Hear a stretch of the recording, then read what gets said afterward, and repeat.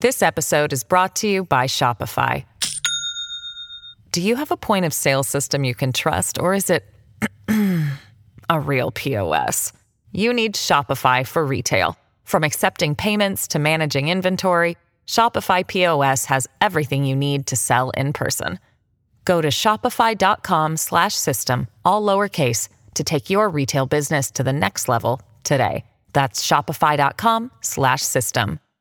Hello, everybody. This is Marshall Poe. I'm the editor of the New Books Network. NBN listeners like to read books and buy them. So we thought we'd tell you that right now, our friends at Princeton University Press are having a remarkable site-wide sale. You can get 50% off books, including ebooks and audiobooks, with the code 50, F-I-F-T-Y, at checkout until May 31. You can save some real money on Princeton University Press books. I encourage you to go there and check it out.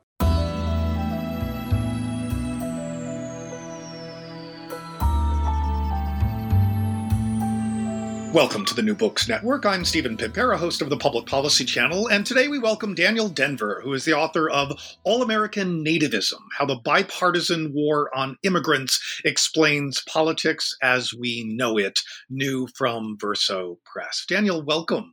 Thanks for having me. So if you would, before we start talking about the book, tell us a little bit about who you are and how you came to this particular project. Currently, my day job is hosting Jacobin's podcast, The Dig, which will probably be of interest to a lot of New Books Network's listeners because I read a lot of books and talk to their authors. But I've been spending the last 3 years writing this book on immigration politics and how they led to the situation that Donald Trump could become president after running the most brazenly racist anti-immigrant campaign, perhaps in American history, at least in recent American history. And how I got to that is, well, I'll tell the short version of a long story. Been involved in various types of, left social justice political struggles since I was a teenager. And after college, I did a lot of immigrant rights organizing around 2005, 2006, when the sort of immigrant rights movement that we know today really exploded out into the streets throughout 2006 in response to this anti-immigrant bill that passed the House, the Sensenbrenner bill that some listeners might remember. And then I moved into journalism, always pretty openly sharing my political perspective, but more of a journalist and an activist. And even though I was covering all sorts of different things, criminal justice, education, I did for most of my career, I was up to a few years ago, I was a reporter at the Philadelphia City Paper, which, like many alt weeklies, is now deceased. And I consistently just returned to immigration because it was an issue that I thought was a critical one in terms of asking the question of who the American people are being a central battle in defining where the American people are going, and the right always trying to create sharp divisions and narrow limits because that's typically in their interest. So that in the lead up to the 2016 election, I pitched this book thinking that Hillary Clinton, who I was, to put it mildly, not particularly enthused about it, I still thought she was going to win. And I had to rewrite my pitch the day after the election to take account of the fact that Donald Trump had won the presidency. So why don't we start there? I mean, as I've tried to find ways to think for myself about Trump and the Trump administration and to try to make sense of it as a political scientist, I mean, one of the questions that I've repeatedly asked myself is Trump a difference in degree or is he a difference in kind, right? So once we get beyond sort of the obvious rhetorical and the stylistic markers, are Trump era policies actually all that radical? So as you think about the history of immigration policy in the United States and where we are today, what's your answer to that question? Right. That was one of the central questions I was trying to answer my book, and it's one that there's no central answer to because on the one hand, the title of my book could be rephrased, Trump, subtitle, Obama, Bush, and Clinton did it. But on the other hand, I don't want to underplay the significant ways that Trump has heightened the war on immigrants and broken with American politics as we did know them. For example, his policy requiring Central American asylum seekers to wait in Mexico, where they're subject to the very sorts of violence that they're fleeing in Central America. That's a new sort of cruelty. His attempt to strip DACA recipients of their legal protections that immigrant rights activists had won from Obama during the Obama administration, that is a radicalization.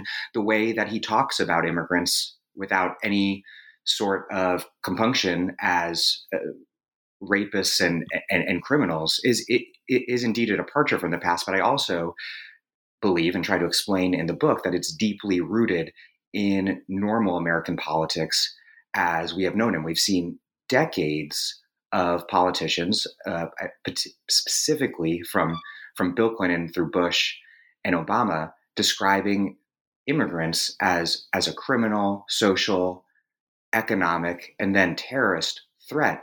And that provided the language that Trump has used in many ways, and also very much built the institutions and laws that Trump has been wielding against immigrants. So he is in some ways a departure, but one who is very rooted in ordinary politics as we've known them. And I think it's fair to say that you would argue that without Clinton, Bush, and Obama, then the current the current more aggressive approach wouldn't be possible, right?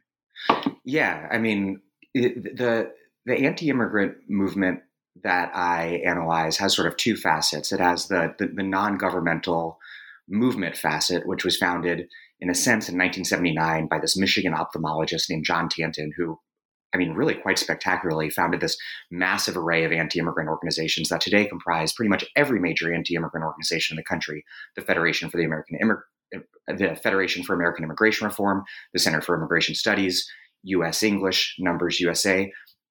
And they, along with all sorts of other right-wing anti-immigrant activists, have been at the forefront of pushing the anti-immigrant agenda. But time and again, the way that establishment politicians from both major parties have responded is by doubling down their own war on immigrants. But when that war on immigrants hasn't proven successful, there hasn't been a re-examination of the fundamental premise of the war. Instead, every time the Overton window, to use an overused term, but I think that works well enough, has been moved consistently in a more anti-immigrant and more right-wing direction, so that the only crackdown really left was the most maximalist one, expressed in the most maximalist, unabashed terminology that Trump uses. I mean, before the 1990s, the border, people don't remember that the border was relatively easy to cross. There were only a few thousand Border Patrol agents, which by the end of the last decade, I believe, had risen to about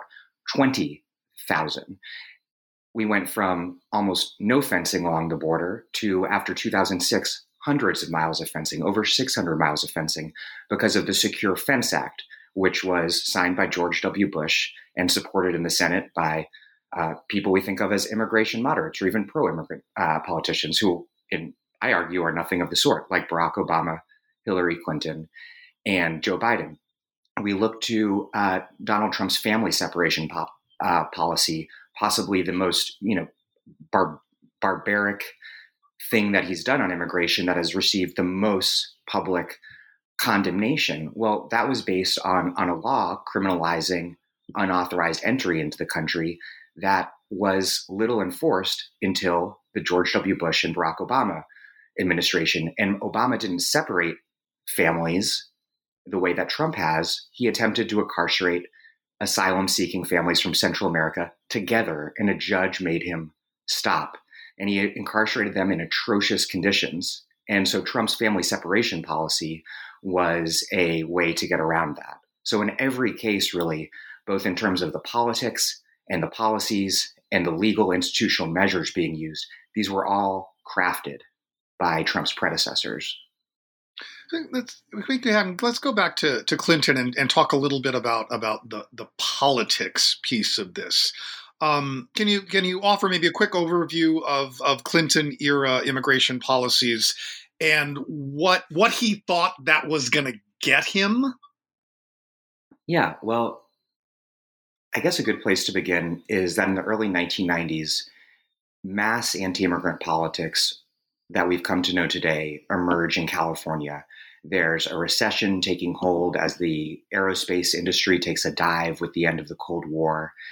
And there have been decades of Mexican immigration, pre-existing Mexican immigration that dates back decades and decades and decades, being suddenly criminalized in the 1960s and 70s. And this really crystallizes around a ballot measure called Proposition 187 that would, amongst other things, make it illegal to provide any sort of social services, including public education, to immigrants. And the incumbent California governor at the time, is running for re-election in 1994, Pete Wilson, and he hitches his own re-election to Proposition 187 and rides it to victory. And the way the Clinton administration responds to this is the way it responded to a lot of right-wing politics on the era, including welfare politics and the politics of criminal justice, which is to triangulate, to take a somewhat watered-down version of the right-wing proposal and make it his own, and in doing so, attempt to undermine the right-wing agenda, the force of the right-wing politics. And in a sense, that at least didn't work against him in the 1990s because he won re-election, obviously, though it did, as I mentioned earlier, really move the debate in increasingly right-wing directions, which was ultimately detrimental not only to immigrants, but obviously now looking at Donald Trump in the White House, to American politics as a whole.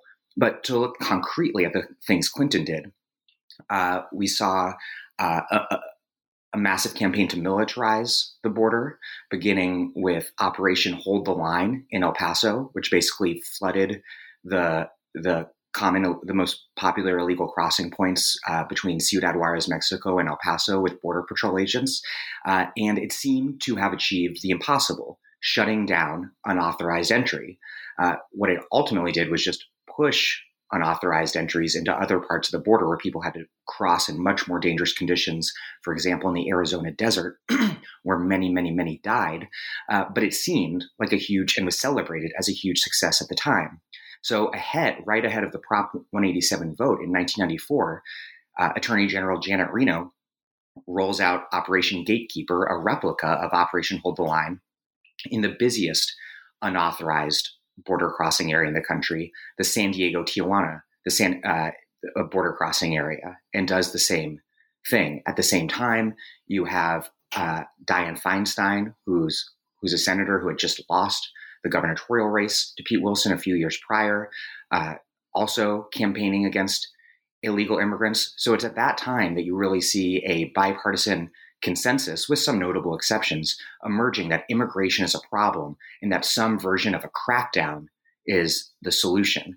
We see Clinton sign laws like a law called IRA in 1976, which helps fix the country's burgeoning criminal justice mass incarceration system helps tie it to the deportation system, so that an increasing number of crimes are deportable offenses. And we see the militarization of the border growing with a huge expansion of the number of Border Patrol agents. So you both have an increase in deportations, a framing of immigrants as a criminal, and a framing of immigrants as a criminal threat, and that's really what defines immigration politics in the 1990s. And a lot of this, and there's a remarkable memo from Rahm Emanuel that I can actually read from right now.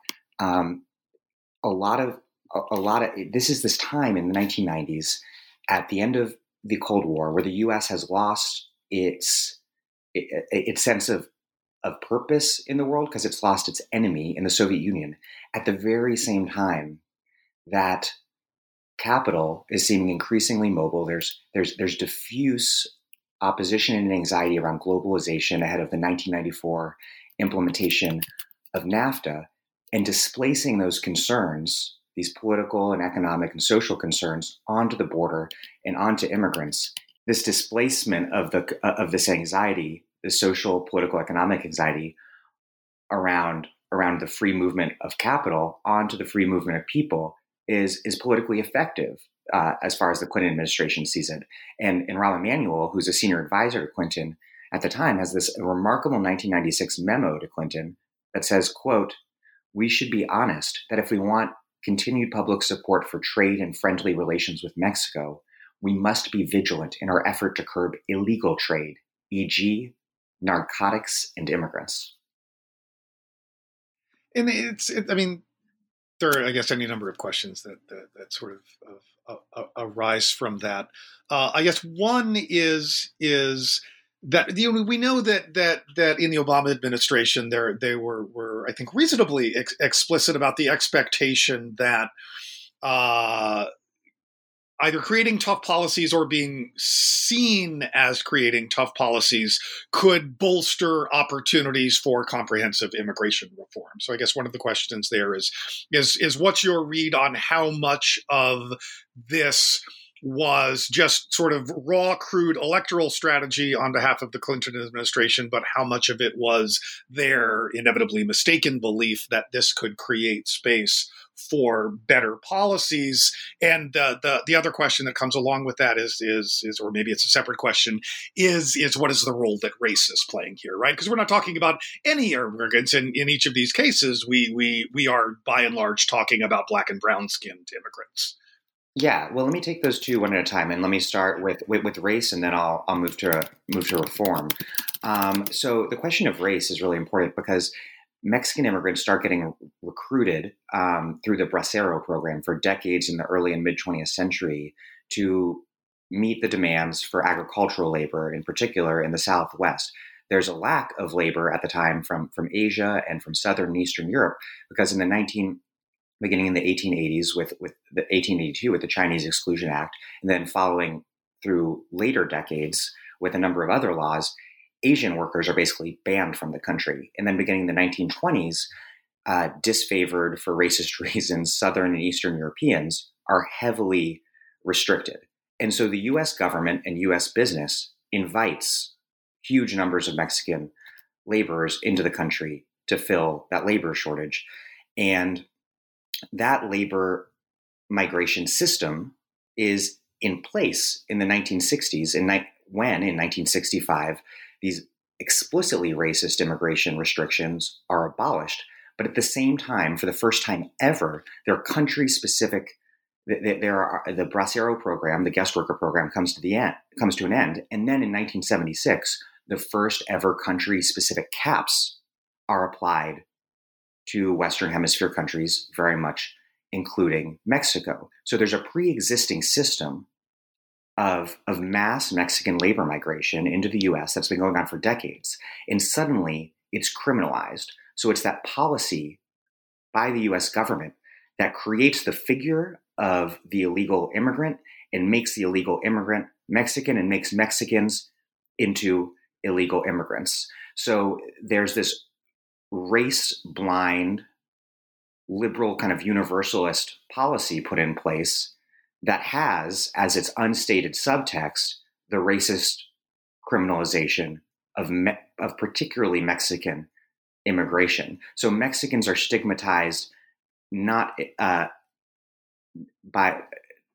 in name by law, but effectively by law, and that is really key to understanding the racist policy, the racist aspect of this policy, and how and the way that racism was incubated by a purportedly race-neutral liberal universalism. And we can talk about that more if you'd like. But on the reform question, reform was not really on the table during the Clinton administration. Ronald Reagan had signed a major reform called the Immigration Reform and Control Act, IRCA, in 1986, that both provided legal status to millions of undocumented immigrants, mostly Mexicans, and also had an enforcement mechanism, employer sanctions. But those employer sanctions really didn't have teeth, as anti-immigrant activists and researchers will be quick to tell you. And so that was the big immigration reform of the 1980s that wasn't on the table in the 1990s. It got on the table during the Bush administration. And it was Bush who started trying to push this idea of comprehensive immigration reform, which include a path to citizenship for undocumented immigrants, more enforcement at the border and the interior, and guest worker programs, which create, workers who are just here as workers but have no rights as citizens, and thus have been heavily criticized, I think quite justly, by labor advocates and many immigrant rights advocates. And so the law itself, these proposed laws themselves, this comprehensive immigration reform legislation, was attempting to offer something for everyone. But the Republican Party was becoming a very different sort of party. And they didn't care about more enforcement because they were staunchly opposed to anything that would that would amount to so-called amnesty for what they considered inherently criminal immigrants. And, again, I should emphasize that this idea that undocumented immigrants are inherently criminal is not just a creature of the right. Bill Clinton, in his weekly radio address in May 1995, said, "Our nation was built by immigrants, but we won't tolerate immigration by people whose first act is to break the law as they enter our country." So the right is staunchly opposed to this. In fact, they're proposing pure enforcement bills like the Sensenbrenner bill, which passes the House in December 2005 and sparks these massive immigrant rights protests in 2006. This is a law that would criminalize mere undocumented presence in the country, which is currently just a civil offense, and also potentially criminalize providing any sort of aid to undocumented immigrants. It's an extremely radical anti-immigrant bill, but it also perfectly expresses where the Republican Party is at the moment. Yet the Bush administration and establishment immigrant rights groups in DC think that adding enough, additional border enforcement and border militarization to these comprehensive immigration reform bills will win over the right wing to comprehensive immigration reform. I think quite predictably, and I realize that I can say this with certainty, given that it's history, and we know that it's true. But I actually was involved in this stuff at the time, and I think predictably it failed because the right was purely interested in anti-immigrant politics, and not. And they also reasonably believed that they could get more and more and more enforcement, more and more deportations, more and more border patrol agents, more border fencing without offering anything in return, because that's consistently what happened. So comprehensive immigration reform is failing. What does George W. Bush sign? The Secure Fence Act, which builds over 600 miles of fencing, which in many places looks precisely like what Trump might call a wall. He signs that into law, and it's legislation, again, passed with support from both Republicans and many centrist Obama, Clinton, Biden, exactly. Right? All of them. Exactly. So the right very reasonably believes that they can get everything they want without giving anything in return. But Bush and then Obama thinks that if they just deport enough people, if they just show that they're tough enough on criminal aliens, on securing the border, that finally they'll have credibility with the right, and the right will be reasonable and come to the table and pass comprehensive immigration reform. That's not what happens. In fact, precisely the opposite happens. And the right's demands just become more and more extreme until the right's demands become embodied in the extreme cartoon character racist president that we have at present. This episode is brought to you by Shopify. Do you have a point of sale system you can trust, or is it a real POS? You need Shopify for retail. From accepting payments to managing inventory, Shopify POS has everything you need to sell in person. Go to shopify.com/system, all lowercase, to take your retail business to the next level today. That's shopify.com/system. But I mean, it's in this. We could lodge this complaint against Obama in any number of areas, as well as his Vice President Biden. It took a very long time for the Obama administration to realize that there was no chance that this strategy was going to work, or did they ever realize it in your estimation? It only began to dawn on them. I think that it wouldn't work, not so much because of the right's refusal to play ball, which should have been indication enough for them. I mean, Obama, this is in 2007, in El Paso, in a speech in El Paso, he says, "We have gone above and beyond what was requested by the very Republicans who said they supported broader reform as long as we got serious about enforcement. All the stuff they've asked for, we've done.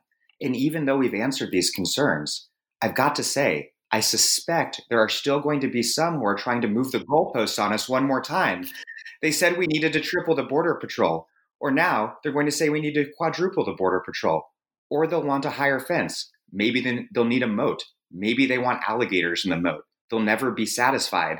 But what he didn't seem to realize is that precisely this analysis that he was making, which was entirely correct, that it was an indictment of his own politics. And yet he continued. He only shifted gears, not because of the right's obstructionism, which he did not, he either refused or was incapable of interpreting correctly, but because the increasing extremism, both of right-wing Republicans and of Obama, who was starting to set deportation records. And I want to emphasize, Obama did set deportation records. There's been a lot of debate and obfuscation around that. It prompted the deporter in chief. He was referred to by lots of immigration advocates. Yes, and it was a just descriptor. That excited a mass militant movement of immigrant rights activists who represented communities that are a key part of the Democratic Party base. This movement was led by young dreamers, people who were brought to this country as young people without authorization, and so grew up basically as Americans, but with no legal status here, and were subject to deportation and all sorts of marginalization while just trying to live their lives. These are like the paradigmatically sympathetic immigrants who, but even so, Republicans would not pass the DREAM Act, which would have given them legal status. Finally, I mean, they have this movement that's consistently targeting Obama and says, listen, we're like, yeah, the Republicans are evil, but you, President Obama, who's supposed to be our ally, you're the one deporting my family members. So we're holding you responsible. And finally, and sanctuary cities were started as a reaction to Obama policies, correct? Yeah. No, I think people erase from their memories. Yeah, I'll get to that in one second. But Obama passes DACA, implements DACA as a response to the immigrant rights movement. It's the immigrant right. And it's not the DC establishment groups. They keep trying. They're really trying to work with Obama to the last minute. It's local groups and it's the more militant dreamers who shift their targets from the Republicans to Obama and secure DACA. But yes, there's a totally perverse history around sanctuary cities. As you just said, it's Obama's mass deportation program that causes groups like the National Day Labor Organizing Network, which is an amazing group representing the most marginalized immigrant workers in this country, day laborers, who punches way above their weight, doesn't have anything like the funding of these big DC establishment groups that were so close to Obama. And they and other people on the groups on the immigrant rights left organize to resist Obama's deportation programs, which is around this policy in particular called Secure Communities, which basically links every local police station and jail to ICE, so that when someone's booked in and fingerprinted in a local police station, it's immediately checked against ICE records, and ICE can pick up that person. And that's in accord with Obama's idea, that he's targeting felons, not families. Well, like maybe hypothetically that makes some sort of sense, but we live in a country with mass incarceration that incarcerates just absurdly huge numbers of people. So guess what? A lot of people who are getting booked into local jails are not necessarily Satan. And so this is really turbocharges Obama's whole immigration campaign, and the immigrant rights movement mobilizes to push localities to resist participation in Obama's program. That's where these sanctuary cities, which in turn are hearkening back to the sanctuary policies from and movement from the 1980s that resisted Reagan's attempt to deport Salvadorans fleeing his dirty war violence in Central America. These are the sanctuary cities policies. And then this really twisted thing happens where there's a woman in San Francisco killed in, I believe it's 2015, named Kate Steinle, it's a very bizarre story, an undocumented immigrant who evinced a sign of major mental health problems, and he actually is ultimately acquitted of the murder, because it does seem like he shot her accidentally, but it becomes this cause celeb on the right, and Trump latches onto it. And Trump basically is like, these are Obama's sanctuary policies that protected this person and made sure that he was on the street to kill this beautiful, he's always emphasizing that she's beautiful young woman, Kate Steinle. And so Obama is pushed to scale back things like secure communities and 287G, which is another thing that another so-called crimmigration program that basically deputizes local law enforcement, that was made possible by Bill Clinton, but then really turbocharged under George W. Bush, and gave immigration enforcement powers to law enforcement figures like Joe Arpaio. Obama scales these back. It's really no credit to him. It's a credit to the movements that made him do it. And then Trump says, look at Obama's horrible sanctuary policies.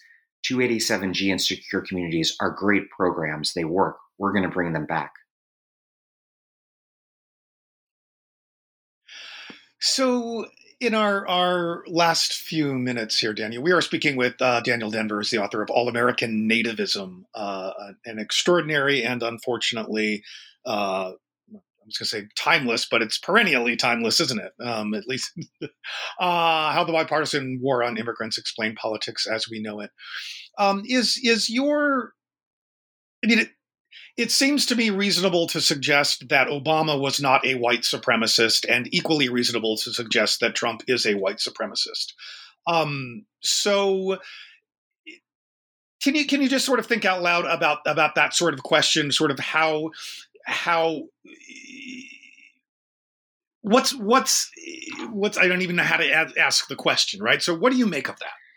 Yeah, I mean, I think what it does is help us understand how racism works in American society in ways that are deeply systematic and institutional.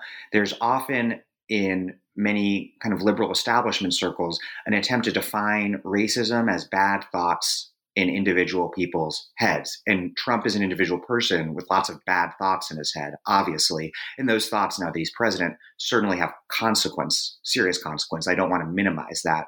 But it was not Trump who built this country's system of mass incarceration or mass deportation, or built hundreds of miles of fencing on the US border. Within a liberal institutional framework that professes universal inclusion, the United States has managed to build lots of racist systems. And what I'm trying to do in the book is explain how these racist systems are not only inherently racist in themselves, how they not only functionally serve to maintain the neoliberal political economic status quo in themselves, but also help incubate brazen, mask-off, far-right racism that we now see openly flourishing. I mean, a great example of this, I think, is the War on Terror, which I talk a lot about in my book, and how Trump's openly racist nationalist, white nationalist Fortress America is really incubated. We really see it in embryonic form in George Bush's figuration of the United States during the War on Terror, early War on Terror, as a homeland. The neoconservatives have a sort of liberal universalist zealous utopianism that's driving them. They argue that the War on Terror is not against Muslims. It is to liberate and bring democracy to Muslims everywhere. And I think maybe the most shocking thing I discovered of everything I discovered researching this book is that Republican favorable attitudes towards Muslims skyrockets after September 11th. This universalist claim underpinning the early War on Terror holds. But the premise of the whole thing is that we have to fight, as Bush put it, the wars over there, so we don't have to fight the terrorists over here. And so by the mid-2000s, when it's becoming clear that the War on Terror, the war in Iraq, Afghanistan, everywhere is a disaster, and public support for those wars plummets, but there's no strong anti-war movement. That collapsed pretty quickly. So as a result, when many people sour on the war on terror, they also become increasingly negative towards Muslims, and the war and anti-immigrant politics increasingly become Islamophobic. So the war on terror was obviously structurally Islamophobic from the get-go and maintained anti-Muslim principles at its core. And so when the universalist pretense of it fell apart, that raw, unabashedly racist principle burst forth and became an end unto itself. Because that's all that remained. It was all that was left of it. Right. So as we work our way toward concluding, there is an upside, arguably, to sort of this moment we inhabit of hyper polarization that maybe will break this bipartisan belief that anti-immigrant policies are beneficial. Can you finish up by talking a little bit about sort of the opportunities you see now in perhaps the Democratic Party breaking loose, and if you've got any thoughts on sort of the Democratic primary and how immigration may or may not play out among any of the contenders there? Yeah, I mean, amazingly enough, the conclusion of my book is rather optimistic. It really is. It's shocking when you get there. I was shocked myself, but I was looking at this polling data, and you wouldn't know it, but the American people perhaps currently hold the most pro-immigrant positions in the history of this country, even as the right is increasingly maximally radical in their anti-immigrant politics. How did that happen? Well, I mean, so how did that happen? What does that mean? We really start to see these public opinion change. I think this all starts in 2006 with the eruption of the immigrant rights movement in response to the Sensenbrenner bill passed in December 2005 by the House, which really just goes too far, and it starts to break the bipartisan consensus on the ground that underpins the entire war on immigrants. We see the same thing intensifying under Obama, as increasingly his mass deportation policies are seen as reactionary racist policies. And so increasingly people from the center left to the left are identifying more and more strongly with the immigrant rights movement. And with Trump, he's now tarred this entire edifice of anti-immigrant politics and institutional repression with his own toxic brand, further intensifying the polarization around the issue. And I know in your discipline of political science, there are schools of people who think that polarization is is like the worst thing that could have ever happened to American politics. But in fact, it's the bipartisan consensus around so many of these issues that have led to so many disastrous policies, both on mass incarceration. We could say the same with the war on terror and the invasion of Iraq and other wars. And the same very much holds true for the war on immigrants. And so now there's true polarization, which is great because it recognizes that the radical anti-immigrant right cannot be won over to anything. They have to be defeated. And I'm not saying that's easy, but it is pragmatically the only solution. And I think that the clarification of that is something that we've really seen in the Democratic primary, where Democrats are rushing to embrace policies that are night and day with not only what Bill Clinton was doing and saying in the 1990s, but what Hillary Clinton was saying in the mid 2000s, or what Obama was saying during his time in office. And so I think that's great news. And how is it playing out in the primary? Julian Castro, to his credit, really introduced the idea of decriminalizing unauthorized entry, which both George W. Bush and Obama used to prosecute huge numbers of undocumented immigrants for the mere act of crossing the border without authorization. He helped make that a litmus test. And then a few months back, or maybe it was about December, I think, Bernie Sanders released what all immigrant rights activists that I know say is the most radical pro-immigrant platform of any candidate in the race, not only in terms of its policy prescriptions, but in terms of its portrayal of immigrant workers as core to the broader American working class, and understanding that uniting that diverse working class is the key to beating a right-wing xenophobic president who rules through division. So I'm fairly optimistic. We have to leave it there before we ruin it. You've been listening to the New Books Network, and we've been speaking with Daniel Denvir, who is the author of a terrific new book, All-American Nativism, How the Bipartisan War on Immigrants Explains Politics as We Know It, from Verso Press. Daniel, thank you so much for joining us today. Thanks for having me.